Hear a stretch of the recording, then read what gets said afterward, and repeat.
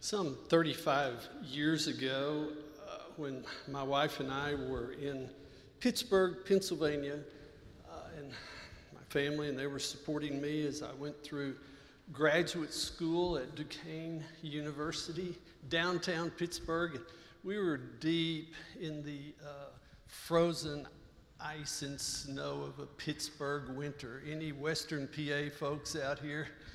Well, some of you know what that's like. And so I jumped on a plane and flew to Houston, Texas to lead a seminar in a large congregation there. Now, I was so happy to be in Houston because I was able to walk in the neighborhood in a short sleeve shirt. And I could just feel myself thawing out. And just a lot of joy, and a lot of joy for me to be back in my home state. The conference started that night. It was in a kind of a large gym-like space, a multi-purpose gym, such as what we have. And all the crowd sat on one side, and then I had a little podium and a little microphone, and I was out in the middle of the gym. So I completed my first message after a great covered dish meal, and I was happy at that point, when all of a sudden, every person there, and there were several hundred, held up a card with a number of 1 through 10 on it. Now, friends, you can't make up this kind of stuff. And I sat there in stupefied wonder for a while, and then it suddenly dawned on me, oh my gosh, Steve, you're in the Olympics. And guess what? You're not bringing the gold home. Now, that happened every presentation. Not only did that happen, but the lead pastor had anybody who had any concern about anything I said, they wrote it out, handed it to the lead pastor. Oh my gosh, was I ever so happy to get back to the frozen north where hearts were warm and arms were open with loving fellowship. Eugene Peterson said it best about that congregation. He wasn't talking about that congregation, but he knew. Because the leadership there did not understand their role, what? To be a witness for our Lord. Here's what Peterson said: a witness is never the center, but only the person who points to or names what is going on at the center. Now, and for us, this is the kingdom of God. This is the work that the Lord himself has called me and you, us, to.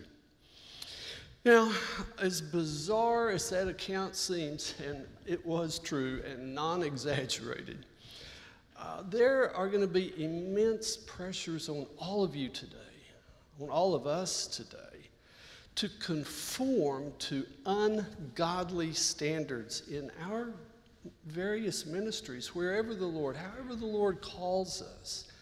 There's going to be both the societal pressures, and there's going to be the internal pressures that we will not only feel, but literally be squeezed by. The passage that we read out of Mark.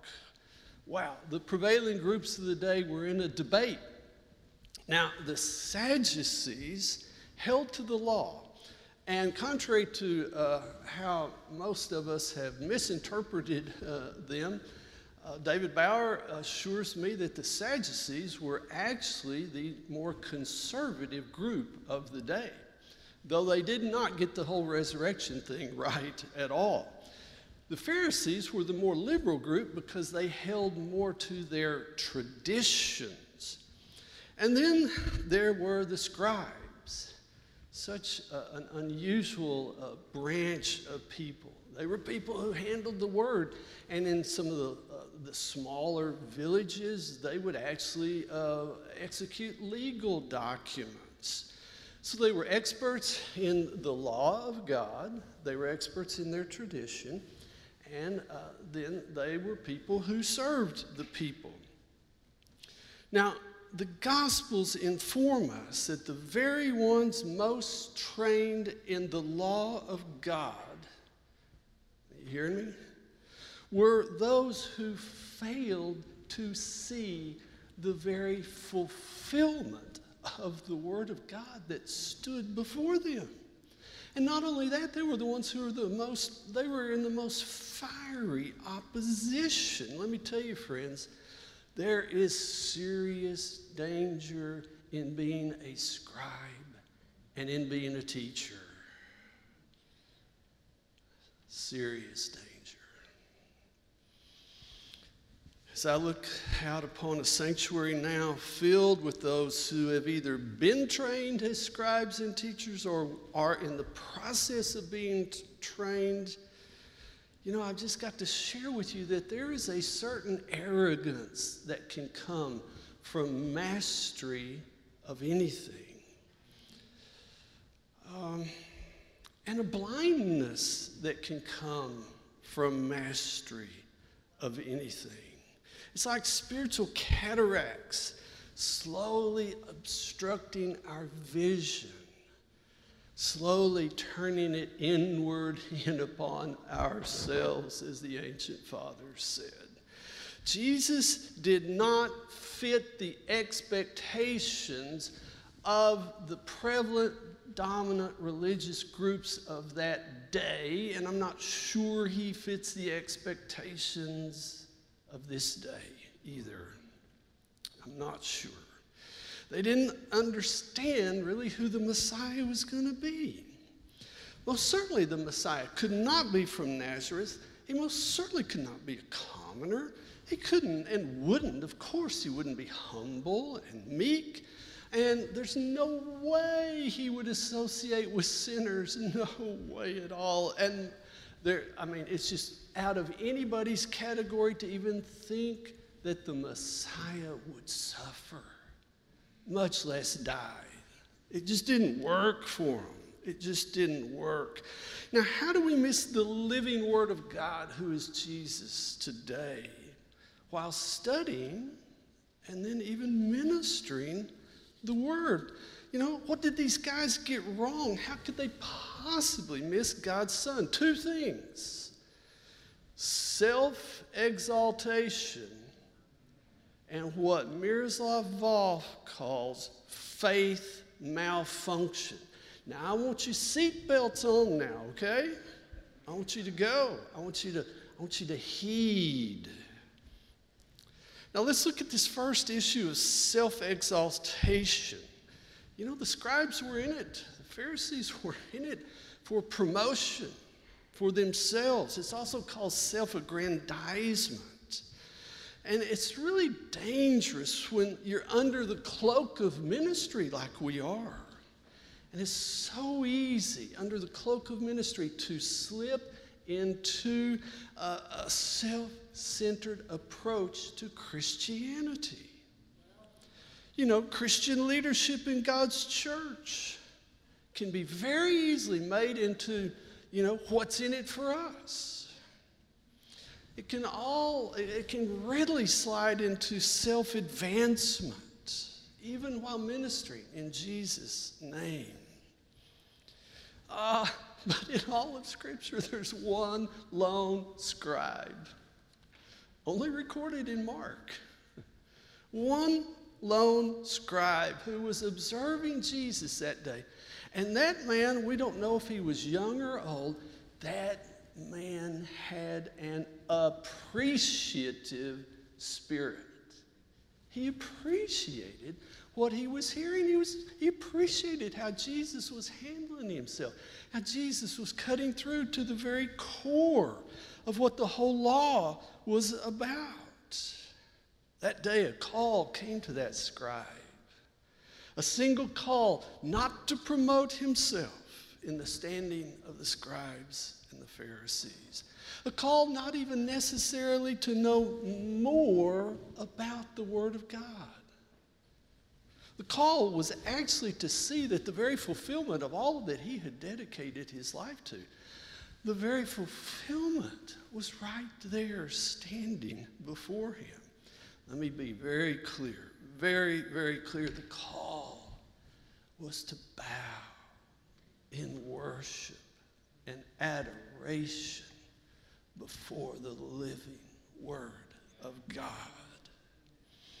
Now, here's what it means for us right now. Those of us who have the mantle of teacher upon us, Lord God have mercy. Those of us who are studying to be presenters, representers. We are called to move away from self-actualization to self-abandonment. You heard it. You heard it.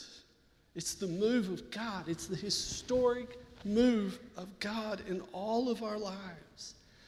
St. Augustine said this, "Oh, blessed crisis, oh, blessed crisis that moves us, not just once sometimes, but many, many times." It's the call to move away from making a name for ourselves. It's a call to move away from standing out in what we do. It's even a call to move away from taking care, at least primarily, of our own basic needs. And it's most definitely a call to move away from how competent we are in meeting the needs of others, or even competent in running organizations. Our call is to follow Jesus on his terms, not on our terms. We're not called to turn stones into bread. We're not called to chase after the gains of this world. Self-aggrandizement is what the Word of God calls idolatry. And it seeks after numbers, and it seeks after status, and it seeks after programs that are attractive. Lord God, save us. Now, Jesus loves people, and every person counts. Let's don't get off on that, get that wrong. But when the idolatry of numbers drives your ministry, then the reality of worship and discipleship and service sinks, or will be dropped altogether. Self-idolatry gloats at the gains that are made. And the result is that we are further and further driven away from the kingdom of God. Then secondly, self-aggrandizement, especially under the cloak of ministry, will focus in on the importance of meeting needs. You're saying, what are you talking about? Of course we meet needs. Yes, the Holy Spirit does meet needs, but that's not our primary calling. Not at all. Our calling is not to make ourselves useful in the eyes of others. Not at all. That's not who we're called to be. Anytime you hand out free stuff, you're going to have a crowd, okay? I wish I had more time for an illustration. Away with you, Satan. Away with anything that will slowly but surely, move the focus in our lives on to goods and services that we provide, on being useful and helpful to others. No, the scribe that day was being called to deep humility. Deep humility. I have a close friend. His name is George Gill Hunter III. Some of you know him. My friend will quite often say these words, and I quote him: "Some people know enough to believe they are right, but they don't know enough to perceive they might be wrong." That's the wisdom of the aged. And I love our octogenarians in this seminary. I thank the Lord for them. The young man was right, if he was a young man, that scribe, in knowing the whole summary of the law. Now, what we don't know is whether or not he came to a realization that he just, or at least the group he was a part of, might be wrong in who the Messiah was and what the Messiah would be about. And you who are near to the kingdom, you know a great deal about a lot of things. Do you also hear the call that all of us must hear of what you do not yet completely know? Maybe you might not even yet have the model for God's church, his ecclesiology, that is always first, always to worship the living God. That's our primary purpose as a body, as an individual. Then to follow Jesus and to live out his plan for our lives and to disciple the few that he calls us to disciple. Then to very clearly understand my life is to be a life of mission, yea, until I die, for the kingdom's sake. All of this will demand that we stop looking at life in terms of what's in it for us, including ministry. It's all about abandonment to the holy in faith, hope, and love. When Dr. Ellen Marmon was working on her dissertation, she felt so overwhelmed at one point that she asked her mentor, quote, "Why, when I'm working on the highest degree anyone can achieve, do I feel so stupid all the time?"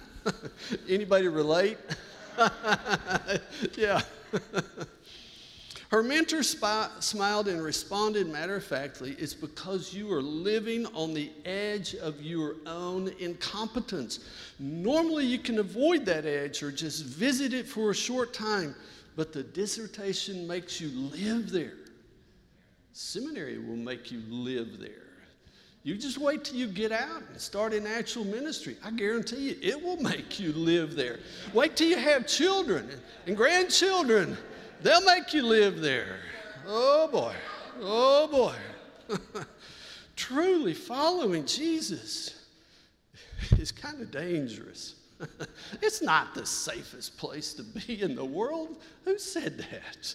No. We do want to grow in knowledge of our Lord and Savior, Jesus Christ. We do want to have the competencies that he offers us. But always, always we want to place our confidence and our expertise in him and not in what we think or what we understand. Now look, you seatbelt still on? Just tighten it a little bit more. There's an even greater danger. Oh, I need all ears plugged in here. All hearts very open. It is a spiritual cancer that infects large segments, not just of Western Christianity, but of worldwide Christianity. It's what Miroslav Volf named as functional reduction, or in his words, malfunction of Christianity. Hear the prophet's words. Hear that theologian's words.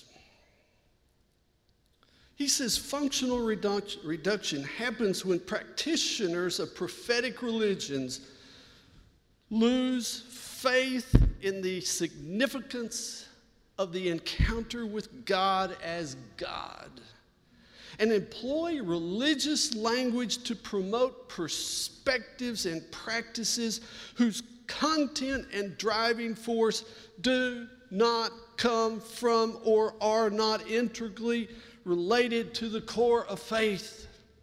No assent has happened, he writes. Instead, a pretense of assent. It's what my mentor called functional transcendence. Volf says it's a pretense of assent and of speaking and acting in the name of God, which is employed only to promote desirable ends. Volf goes on to write later in that text, Public Faith. He says, faith malfunctions when it serves only to soothe.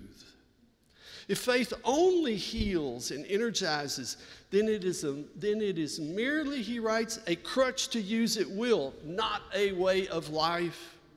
Faith does its most proper work when, one, he says, it sets us on a journey, and two, guides us along the way, and three, gives meaning to each step we take. Wow.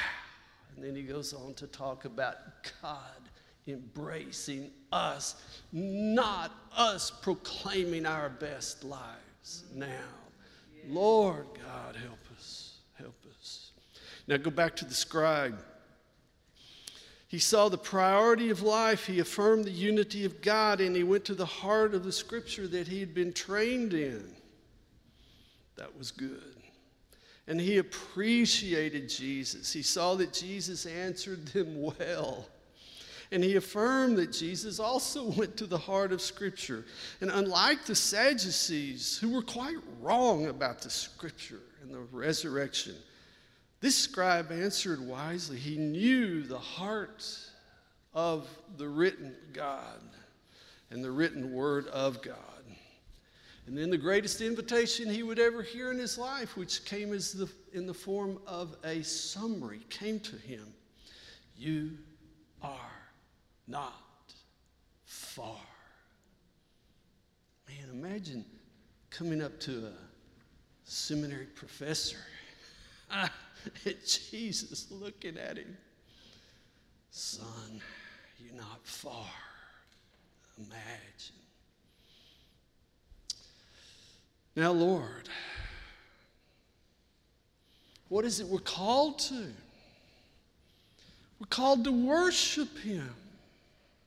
We're called to love him with all we are. The scribes, they sat on the seat of Moses, Matthew 23:2. They were teachers of the Torah, rightly so. And since the time of Ezra the prophet, they were trained to write, to transmit the sacred writings.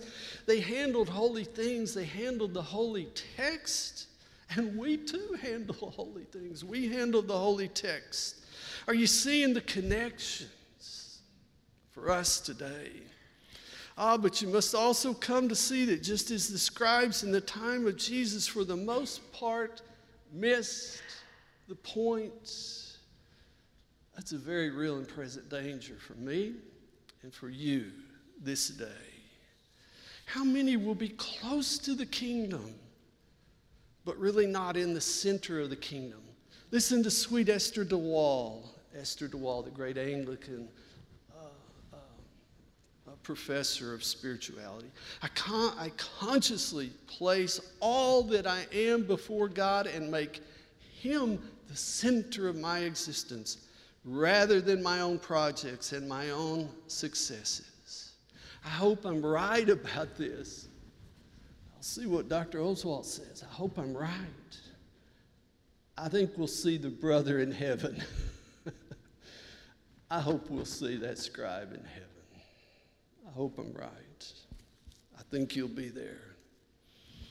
Now, for us, there remains the great primary serving, calling, to serve the Lord by worshiping him, and then to take the same loving service into the lives of those around us. And for us, there will always remain the echoes of Jesus' words.